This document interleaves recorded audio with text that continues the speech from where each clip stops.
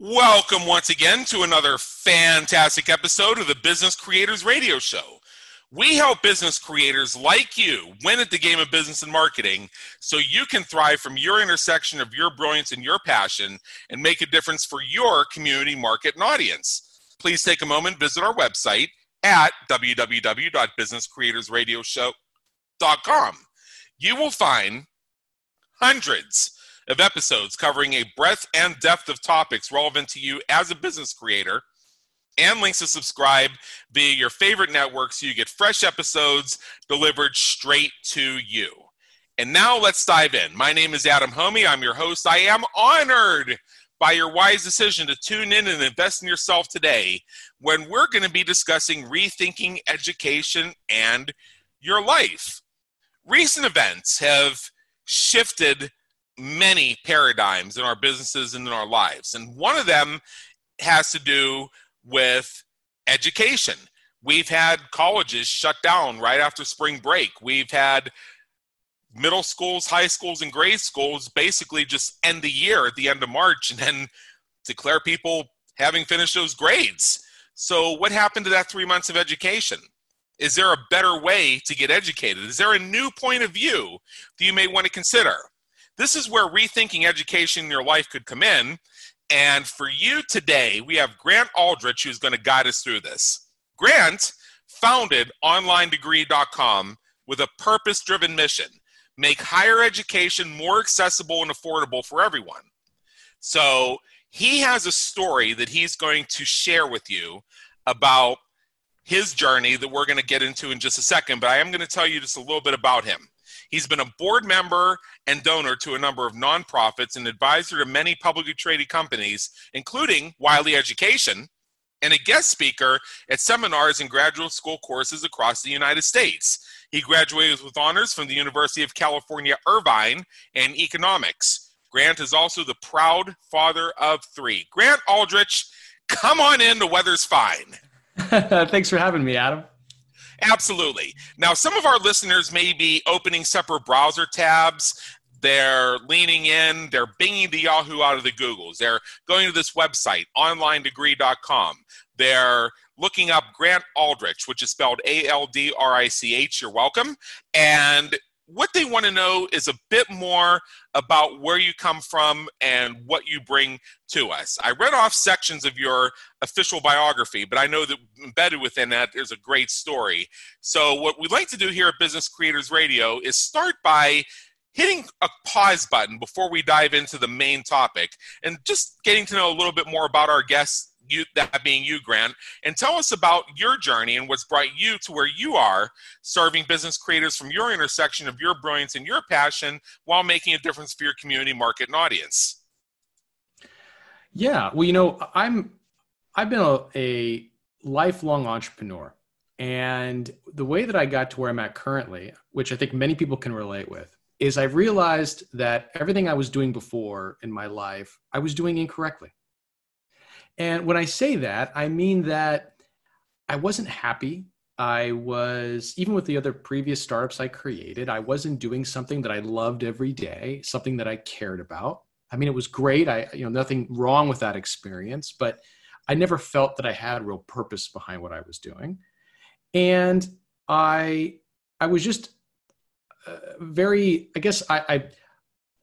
me take one step back. I've always, as a kid, wanted to have, freedom. And I wanted to be able to do, I never really cared about materialistic things. I wanted the freedom to be able to express my creativity and to express real change.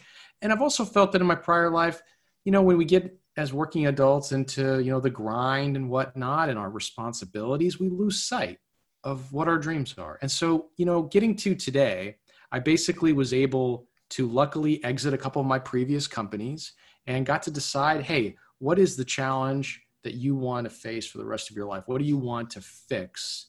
And I got the chance to think really big and do something that I felt would really make a difference. Yeah, I myself love minimalism. In fact, in my book, Groundhog Day is an Event, Not a Business Strategy, an entire segment of what we call the spring formula, the G, gaining greater results through minimalism. It's all about using minimalist principles to achieve maximum results. And what that really comes down to, there are many different avenues we approach on how to apply minimalism, but it starts with sharing the question with yourself, with your team, with your organization every day, many times a day, every time something comes up. What would happen if we didn't do this at all? Yeah, I love that. Yeah, that question is intended to surface things you may not need to be doing that may actually be impediments to you reaching your goal. We've discovered over time in our work with companies, helping them review their policies and procedures to combat inefficiencies, that in many cases, rules, policies, and procedures within companies and organizations are nothing more than permanent, overriding, overreaching reactions to a mere blip in the radar screen. It could have been shrugged off because somebody had to take responsibility and do something. Meanwhile, we don't even remember why that policy or procedure is in place. And I'm going somewhere with this, Grant. I'm about to turn you loose here. I'm going somewhere with this. So I'm going to start with a question, since we're discussing about online degrees and getting a college education online, which is, I think, going to become an even bigger thing than it's been up until now. I'm thinking back to when I was in Penn State, and I love Penn State. I bleed blue and white to this day. But I had to spend almost 3 years, and actually, when you consider how things were spaced out, I was in my senior year at Penn State, and I was still forced to take these stupid general education requirements for things I knew I had less interest in. See, I'm so flustered just by thinking about it. It's less interest in than lobotomizing myself with a butter knife without anesthesia. So that is the first place I'm going to ask, what would happen if we didn't do this at all? And that's my question for you. What's up with all this general education that goes on for 4 years of a 4-year degree? I agree. And, unfortunately, that's just the way it's going to be because, every university has this requirement. Most people don't even understand this who've never gone into college for the first time. But for those who, aren't familiar with this, if you go into a degree and let's say you choose a major of computer science, you're not only going to have to take computer science courses. I mean, that's the reality because the universities have this philosophy and premise that they want to create well-rounded individuals. And, whether we debate the merits of that or not and how they implement that, you as a student coming in, you're going to be forced to take these general education or elective requirements as part of getting your degree. And that includes things like history, like writing, English, foreign language, all of these other requirements that they'll vary a little bit from school to school, but it's almost impossible to get rid of those completely. Yet there is a bright side because you're right, Adam. I also had the same, I guess I had the same viewpoint coming out of college and my disdain for these general education requirements. But what's nice about it is it actually today for a working adult looking to go back to school provides a really neat way to save and get there faster, actually. So what you and I looked at as a nuisance has now become an advantage that you can take advantage of. Interesting. See, here's the tale of my frustration with it. Early on in my career at Penn State, I met with my academic advisor and we figured out all this stuff that I would have to do. And one of the requirements is I needed 9 credits in science. Now, what apparently my advisor either didn't check or possibly didn't even know was it had to be a minimum of 1 class each in 3 different types of sciences. So I'm at a Commonwealth campus, which would be like a branch campus at Penn State for 2 years. And then I transfer up to State College, University Park, the main campus. And I brought with me those 9 science credits. And now I have a new advisor. And my advisor looks at my stuff and says, okay, well, we have to fit in 2 science classes. I said, no, we don't. I took 3 science classes. It's then when I discovered, after 2 years, that I was supposed to have been advised to take 1 of 3 different types of sciences. Now, you damn right, they gave me a waiver on that because the phrase raise hell would have lost its bite compared to what I was going to do if they actually thought I was going to sit through 2 more science classes. See, and the reason I bring this up is I agree that if you're going for a university education, it's called a university for a reason. It's not a trade school. It's not a technical school. It's not an associate's degree. It's universe. It's supposed to give you a taste of everything that goes on in the world. It's supposed to augment your process of discovery and help you make the best decisions for yourself as you go along. But do we really need to spend 3.5 years on that? Couldn't we knock that off in like 3 semesters? And then after that, if somebody wants to be a doctor, they can be like studying medicine stuff? Yeah, well, I think what you just touched on is another huge bit of aggravation and tackles kind of like a commonly known myth, which is that the courses that we take at a junior college or community college, or even at the university itself, sometimes don't always satisfy the requirements towards our degree. And how frustrating is that? Because in this case, in your personal story, it wasn't like you were at a different university and there was something lost in the transmission of what was recommended. And of course, there's a lot of different moving parts here. It was at the same university. And so I think that gives a really good example of how likely this scenario can happen, even at your own school. So, and that's something that I am trying to help students avoid as well. Yeah, and I didn't want to spend the entire hour on this topic. I just wanted to surface it because it's a common frustration that a lot of folks have. You go to this university and then it's like, you spend all this time taking all this stuff. And another comment I get is, and this was actually part of my experience going through some of this gen ed stuff. It's like, I already did this in high school. Why do I have to do it again? Yeah. And I'm not saying that, well, yeah, the stuff they taught in college is more advanced. I'm saying, no, this is the same stuff. Why do I have to do it again? It is. It's frustrating. You're right. Yeah. And you know what this is too? I think a lot of this, for most people, not in your specific example there, but for most people, where this breakdown happens is in what has now become the failure of the community college system. And when I say that, there's nothing wrong with the people there. There's nothing wrong with the mission. But at the end of the day, it's a government institution. And as we all know, these things update at a far slower pace than what the market does. And although, Adam, when you and I went to school, this would have been, the first and primary method to save and to get your feet wet and going to college, times have changed.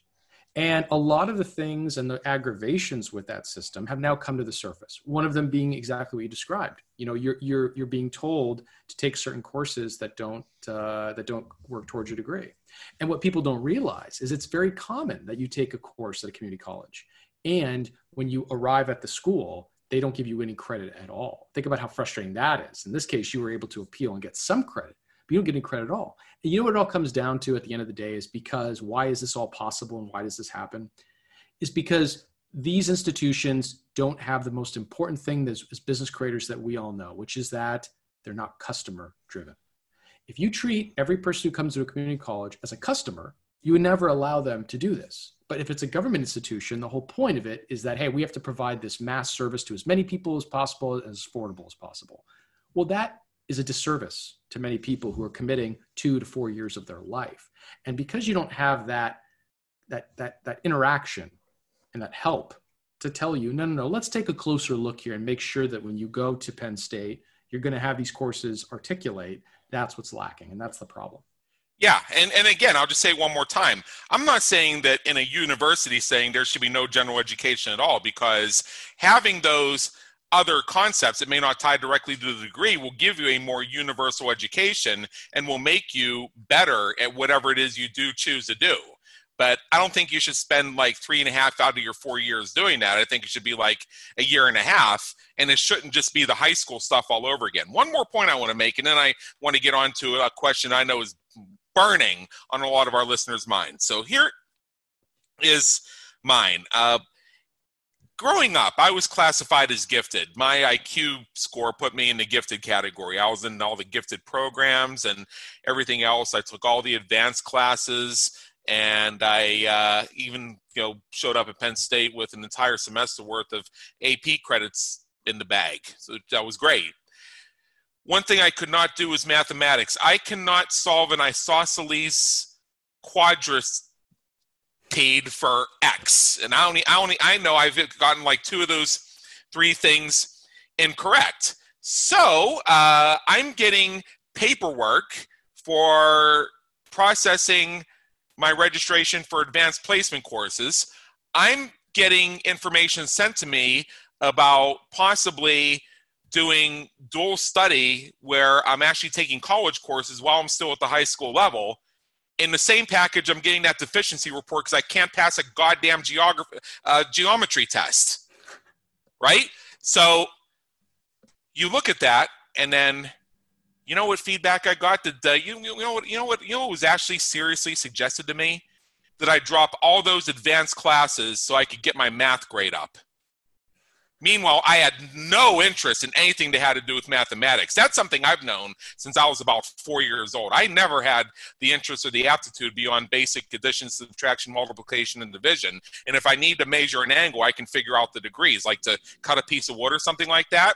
I can do that. And I know, and I understand how to do wiring for electrical systems and stereo systems and deal with amps and gauges and things like that. And yes, I understand that's basically algebra, but I can do it without solving for X. So the suggestion was seriously made for me to throw away all that stuff. And all those other courses I did so well in, I breezed through. I liked the material. I understood it. I was able to do stuff with it, and good grades came naturally to me. So you'd think that maybe my brilliance and passion was somewhere in those areas. Would that make sense? Well, think of the absurdity in that, yeah. in that recommendation you received. Grant, I'm sorry, I'm not done. There's one more piece. I want to give you the other piece, and then I think your reaction may be a little bit stronger. Okay. So I got as far in high school as a course called trigonometry and college algebra. Again, I don't even know if that was the one with the shapes or the solve for X or whatever. I have no freaking clue. I go to Penn State, and part of the intake process is to take proficiency tests in certain areas for the general education so they can determine where to fit you into the general education track so you get the most out of it based on how you showed up. Make sense? When I did my mathematics test, along with me submitting all those AP credits and being told I should take advanced this and advanced that and advanced the other thing, here are my recommendations for mathematics. They suggested that to fulfill the 2 courses and 6 credits I was required to take in mathematics for my general education, I take 2 classes. Guess what they were? Trigonometry and college algebra. With a recommendation, I take a remedial course first. Okay, with all that, and I wanted to tell the whole story before I turned you loose on this. What went wrong?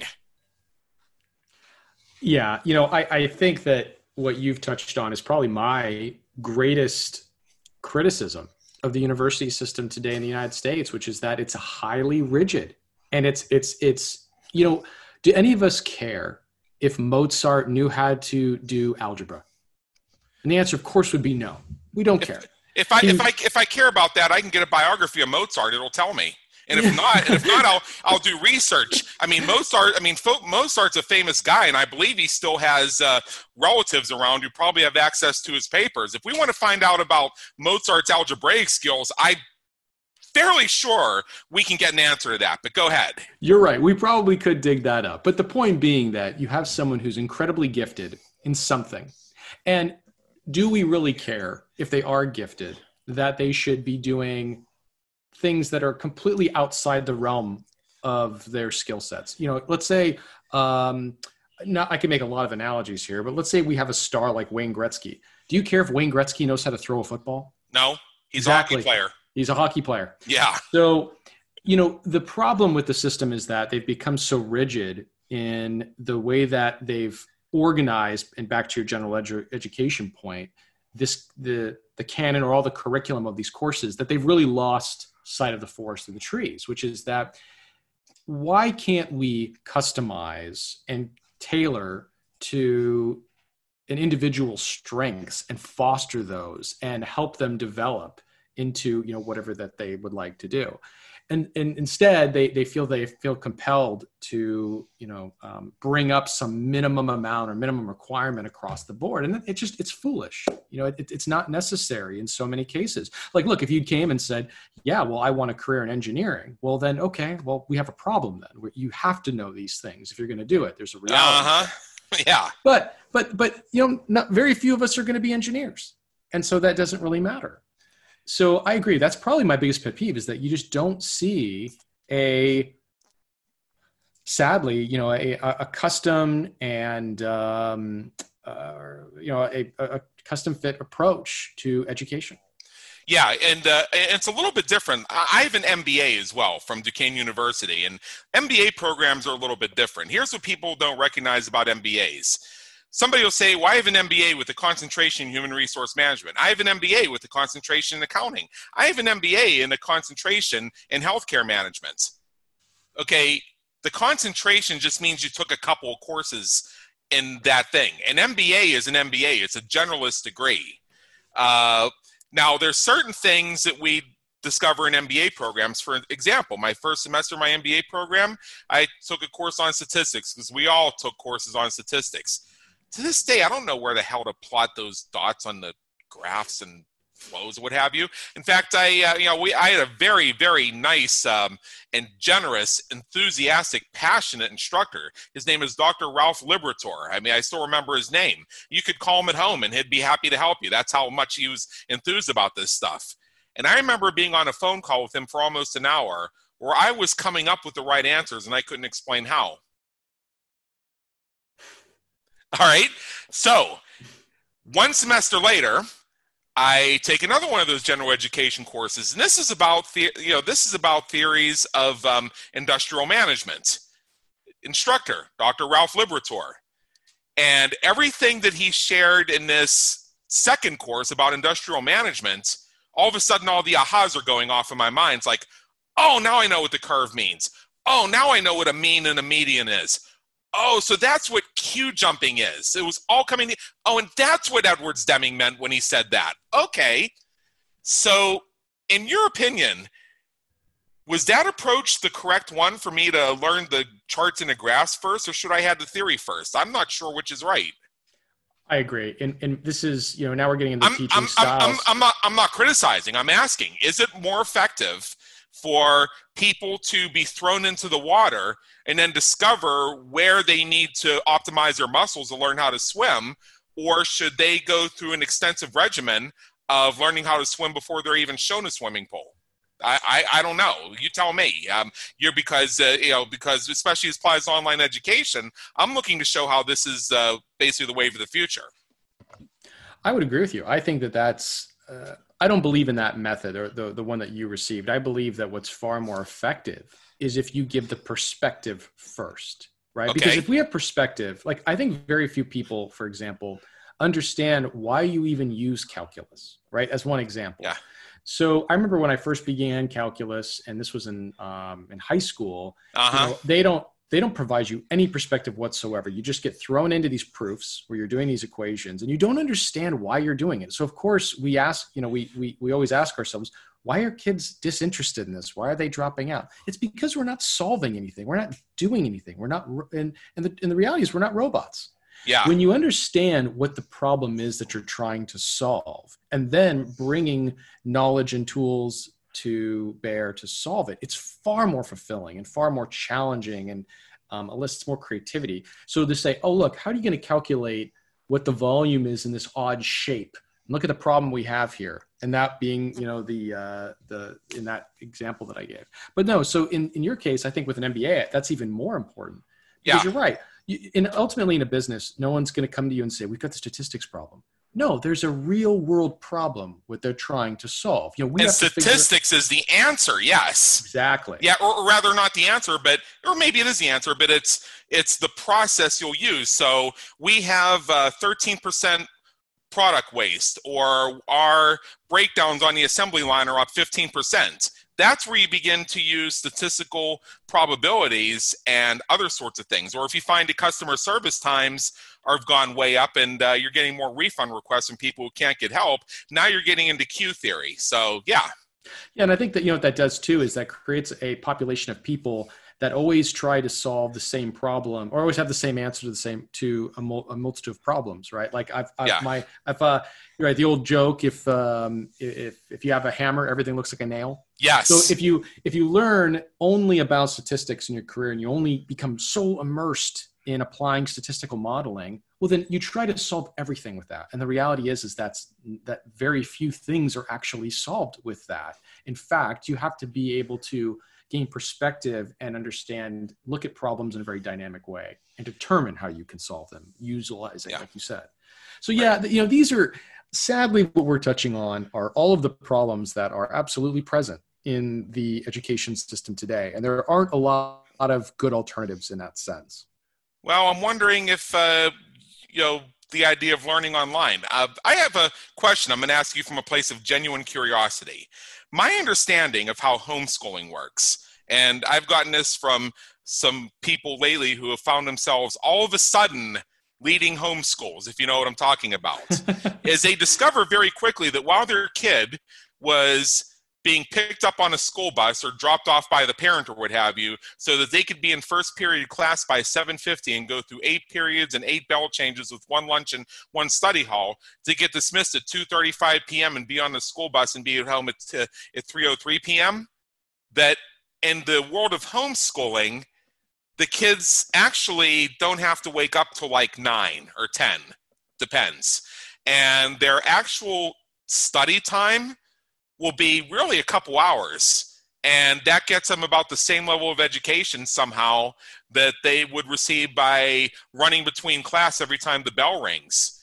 And I can see a couple reasons why some people may be reporting that experience. So what I really want to ask you, Grant, and that's sort of like a prelude to my question, is what are some of the differences between classroom learning and online learning that go way beyond I can study in my pajamas at home instead of having to go to a classroom?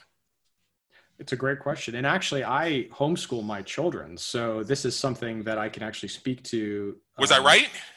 Well, I put a lot of thought into this. And yes, ultimately, deciding to homeschool versus, because I think your question probably should have just one little added caveat to it, that we're comparing it to the current classroom model, like the standardized or public classroom model, right? And this is a very deep conversation. We can look at this in a lot of ways, but if you look at the history of why we even went into these classrooms, it wasn't because this was a more effective learning method. It was because we wanted to teach standardization and to teach discipline to a very agrarian community at the onset of the Industrial Revolution, right? You had all these kids who were in farmhouses and schools, and how are you going to make sure that they show up every day to a factory job?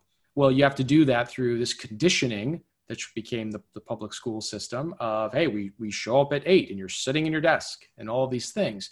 But the reality is, it's just like you said, we all know when we learn in our own personal lives, we don't learn at some schedule like that. We jump in as of interest, based on our curiosity and our creativity. We begin immersing ourselves in a subject, and that passion rolls and rolls and rolls. And we may want to spend 12 hours, like a crazy 12-hour stint, learning something, and then put it down and come back to it 3 days later and keep going.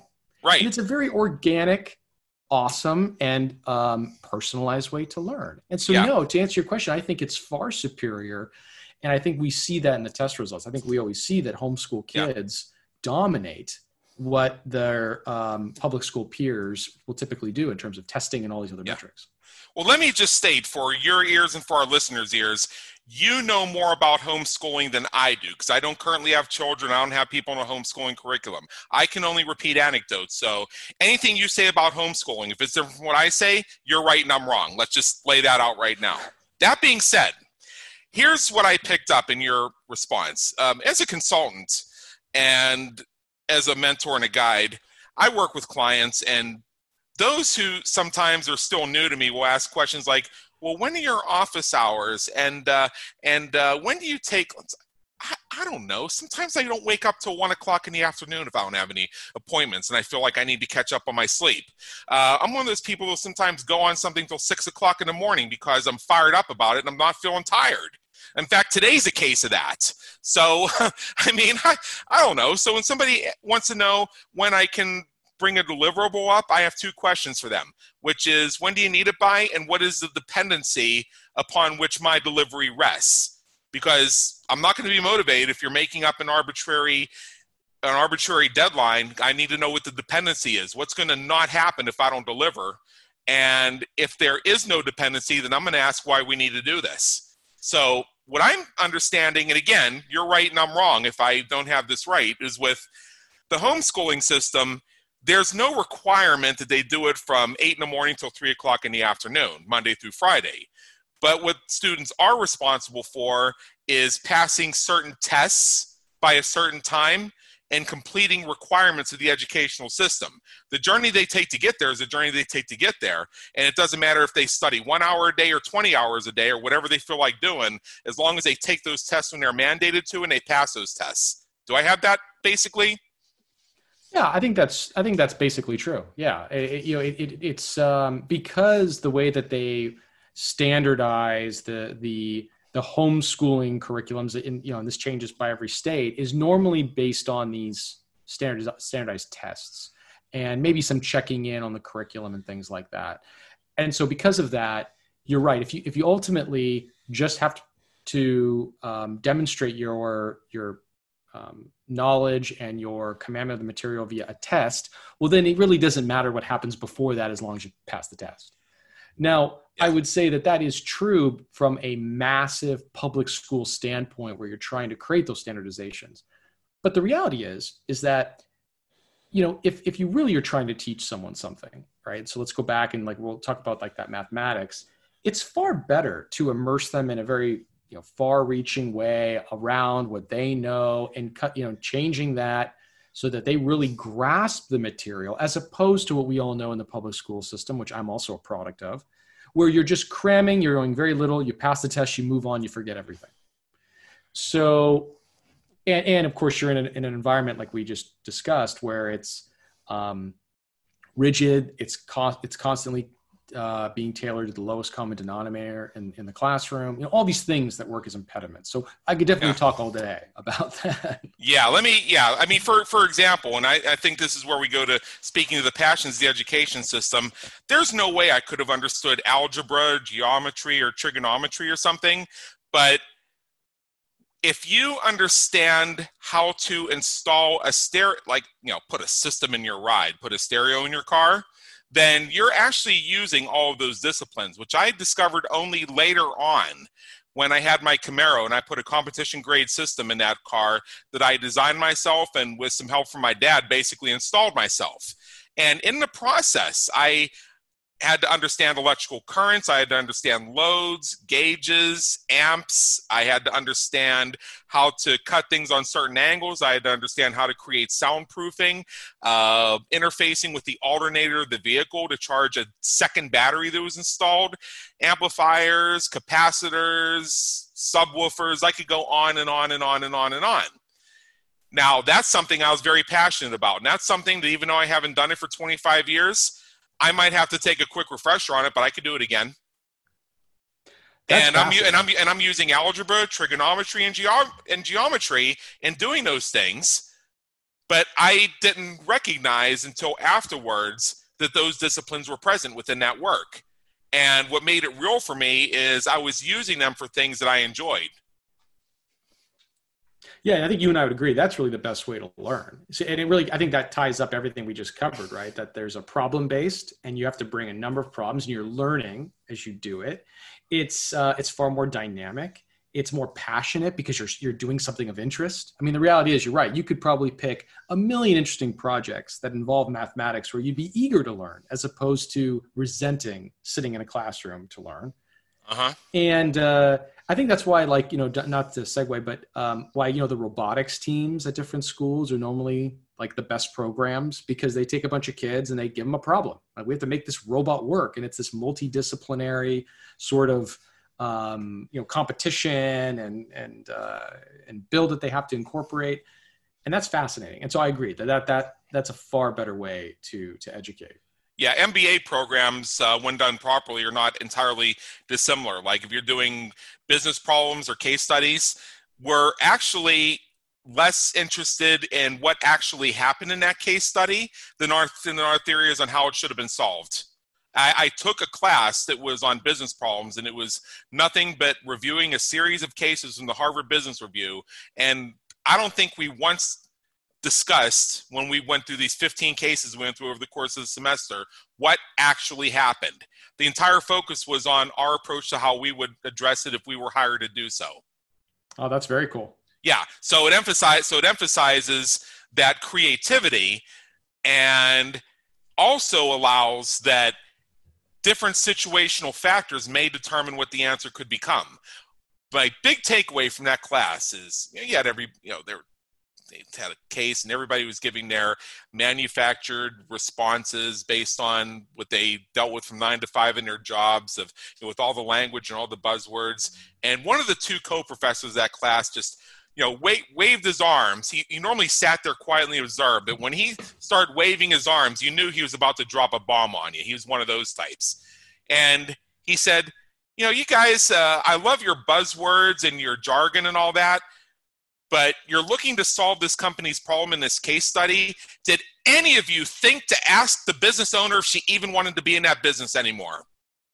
The point being is that was an eye-opener, because it spoke to the value of creativity and looking at angles far beyond an approved curriculum that's designed to generate a test score to increase funding. Yeah, whoever that was definitely had experience out in the business world working with founders or executives. Yeah. That's very telling. He was the real thing. In fact, that pairing, the reason it had two instructors is he was the guy who actually was hands-on and was out there consulting and working with companies. The other professor was your ivory tower type who spent all their years in the classroom. The point being is co-instructors gave you two different ways of approaching the problem and two different viewpoints that could be shared, which was intended to broaden our minds. Yeah, and of course, I love the format of that, and I think I would also agree with, and at least in my case, if I was going to look at my business, like what I do on a day-to-day basis, it is very similar to what you described. It's always just problem solving.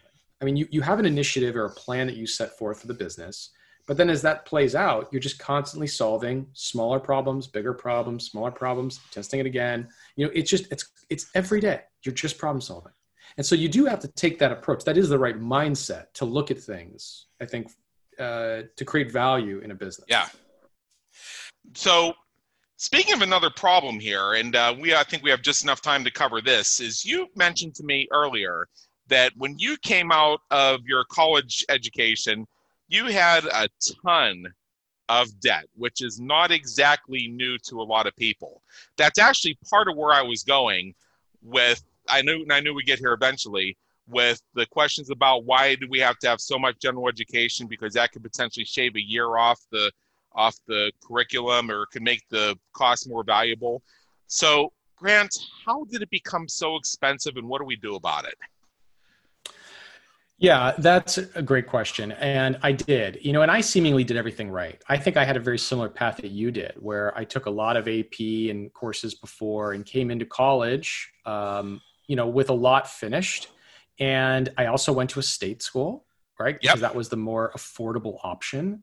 Yeah, Penn State's a state school. Yep. Right. Yeah, my family didn't come from money, so it was widely understood that I would get into, the best state school. And so the problem, I think, and even then, after all of that, I left with a lot of debt, and it's inevitable. And it's inevitable because I took a 18-year-old approach without any perspective, and just accepted the system for what it was. And as working adults, that we cannot do that, because as working adults, we have a number of challenges that change ourselves now in our 20s, 30s, and 40s. And those are that, one, we can't amortize the kind of debt that we take on as an optimistic kid in their 18, as an 18-year-old, that we can now, right? If we want to get somewhere and change what we're doing, change our career paths, we have to look at the ROI. And the Right. problem is that ROI balance in higher education has been completely thrown off. But the good news is now, and I think with what we're doing and with a lot of things that are available out there, you can, I don't want to say the word hack because that it's too strong of a word, but you can carve your own path to save a substantial amount of money to get your degree. And that is important because no matter what they say out there, if you survey HR companies, having a degree is still the most important factor when you look at your competition versus you and another candidate. And so that's the beauty of the system. And so kind of back to your point about that general education requirement, the beauty of this now is that, I'll give you one example. Instead of going to a school, a four-year university, to take all those general education requirements, in addition to whatever your major is going to be, you can take them elsewhere at a far lower cost or no cost at all, in our case. Because let me explain what Online Degree does. At onlinedegree.com, I looked at this problem for working adults, and I looked at there's basically an estimated 35 million working adults who are not taking that first step to go back to school. Despite overwhelming demand, globalization, robot automation, technological advancement, they're not doing it. Why? So here is the solution. I made it so that anybody can get started in 60 seconds. No applications, no entrance exams. Get started and start taking college level courses, and you can receive credit for the courses that you take. Get all the support that you need, and going above and beyond, getting you extra discounts at the various universities when you show up. We do it all for free. Wow. All for free. And by doing that, it creates this environment that solves so many of these problems and makes it so that a working adult will finally take the step and do what they've wanted to do. It's been nagging in the back of their heads for the last, let's say, 5 years. And by doing that, and so as part of that hack, for example, you come onto our platform and we've got 15 college level courses you can take, and they're really interesting stuff, all introductory, introduction to programming, introduction to robotics, history. But what's great is that by taking these courses, most likely they will satisfy a gen ed requirement, an elective requirement. And when you combine that with, let's say, a discount that we get at those universities, so it could be 10%, 20%, you can go into your degree perhaps at like 30 to 40% less than what you would have paid, and you can get there faster. So these kinds of things that where you can hack towards your degree is the way that I wanted to be able to create something, as opposed to leaving work every day, trying to go down to a community college course, which isn't a reality. Well, for some people, it's a very difficult reality, and for some, it's something they can't do. I was very fortunate that when I went for my MBA, and I did do that MBA program on a full-time basis while I had a full-time job, work was literally right across the street. And it was the kind of job that, paid well, and it was actually related to the thing that I wanted to do with my MBA once I had it. That it wasn't the type of job where I really had to take it home with me. I could, at 4:30, I could say, all right, we're done for the day, and it wouldn't follow me. So it's not like that type of career issue to get in somebody's way. You made a comment that I seized upon when you said that when you went to college, you basically went with the program or something to that effect. Now, when I was at about that point, I was, from my recollection, just far enough into my exploration of intellectual curiosity to know that a lot of the things that we were told we were supposed to do was really just a bunch of bullshit made up by somebody, and you had to ask what their profit motive was. Right. But I didn't have the tools to articulate how to deal with that. So it was very easy for somebody to say, well, that's just the way it is. And I said, oh, okay. So I'll tell you very briefly. I mean, my experience in high school, I would trade my high school experience for 4 years in a maximum security prison. That's how bad it was. All right? So, I mean, I'm being a little bit hyperbolous in that statement, but I'm just saying it was awful. And even as a junior in high school, I calculated that if for the first 3 years, my freshman, senior, and junior years, I had just simply skipped study hall and put another course in those 3 slots, I could have finished it in 3 years. Because when I got to senior year, I only needed 3 credits to graduate. I could have just skipped study halls and gone straight through for 3 years, banged it out, and been done. Then taken a gap year where I could have traveled, explored, held down a job to make money, whatever I wanted to do, and then get back into college. So the way I would have had to have done that is I would have had to have done the 3 years of high school And this is always explained to me, and maybe I was given correct information, maybe I wasn't. But because I'd only done 3 years, I would still have to take a GED to get my diploma to fulfill the state's educational requirement, which I was more than happy to do. But then I was also told, well, if you do that, forget about college. I hope you enjoy fixing HVAC systems, as if that's a bad thing, which it's not. I mean, we need air conditioning more than we need a lot of things in this world, right? And so what I mean by this is I recognized at that time that the system, the way it was designed and the way we were supposed to do things are a construct rather than what necessarily in all cases benefits us best. But I wasn't quite in a position to articulate how else to approach that and how to do the research. I went back to 1994, 1995 when all that was going on, and I looked back at what the system was like at the time, and I found out that if I had finished those 21 credits in 3 years, taken my GED, gotten a piece of paper that said I don't have to participate in the school's education or the state's education system anymore, taking that year off, and then started with college, I discovered that in all likelihood, the biggest thing that universities would have wanted was to see me do a year of community college just to show that I was serious about higher education because of the GED. The GED itself was not a death sentence. They would just want me to do an extra little thing. And then going back to your hacking, I could have used that year at the community college to get ahead on my university career, spend 3 years there, and save some money on it. Yeah, that's right. How did I do?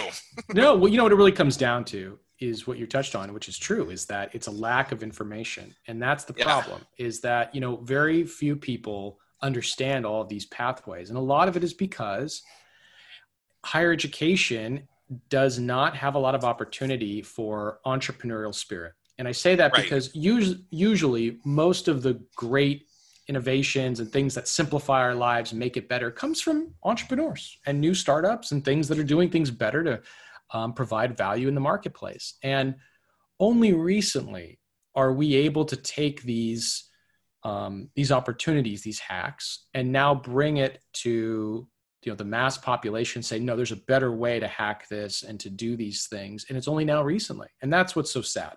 Because you're right, if you can go back in time, you could probably give yourself very different advice. And most people just have a lack of knowledge altogether about the college process, how to get there faster, more affordably, things like that. Yeah, precisely.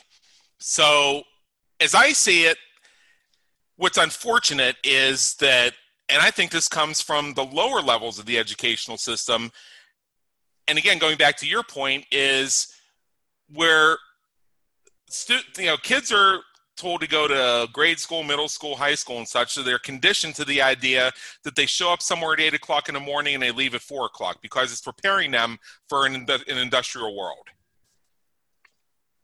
So because it's conditioning, what's also discouraged in some cases is any sort of critical thinking.